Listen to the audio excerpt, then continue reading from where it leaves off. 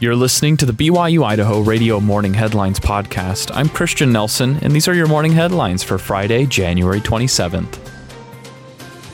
The Church of Jesus Christ of Latter-day Saints is proud to announce that the Salt Lake Temple renovation project recently completed its third year of construction and installation. Some of the major work that took place in 2022 includes waterproofing, landscaping, installing reinforced concrete beams under the existing foundations of the temple, and construction of the guest experience pavilions south of the temple.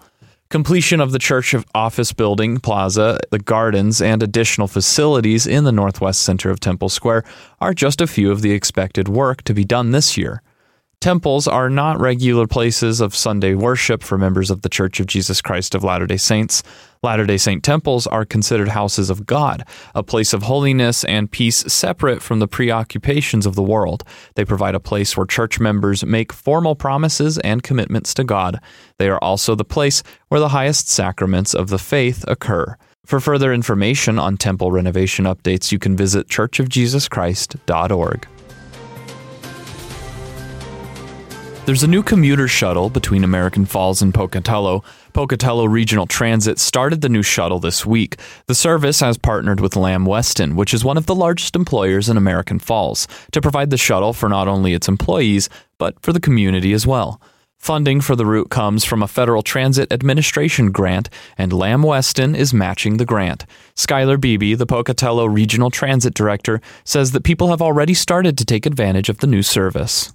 So far, people are really happy because they're not having to put miles on their cars and pay for the gas.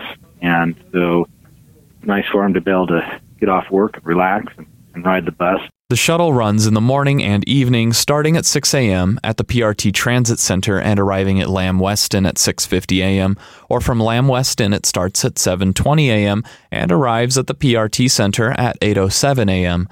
The service doesn't have a firm price, but it does have a suggested donation of $10. You can find more information online at pocatellotransit.com.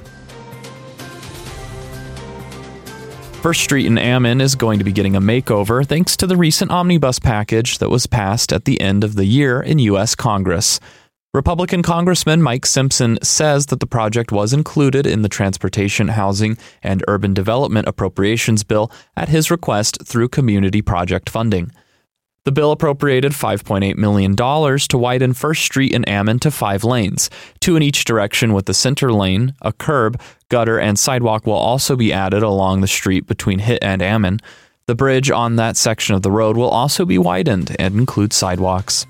Thanks for listening to the Morning Headlines for Friday, January 27th, 2023. I'm Christian Nelson, and you can catch more news, interviews, and great content by staying tuned to our podcast feed.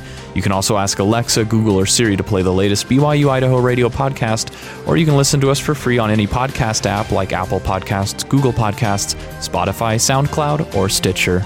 This is BYU Idaho Radio.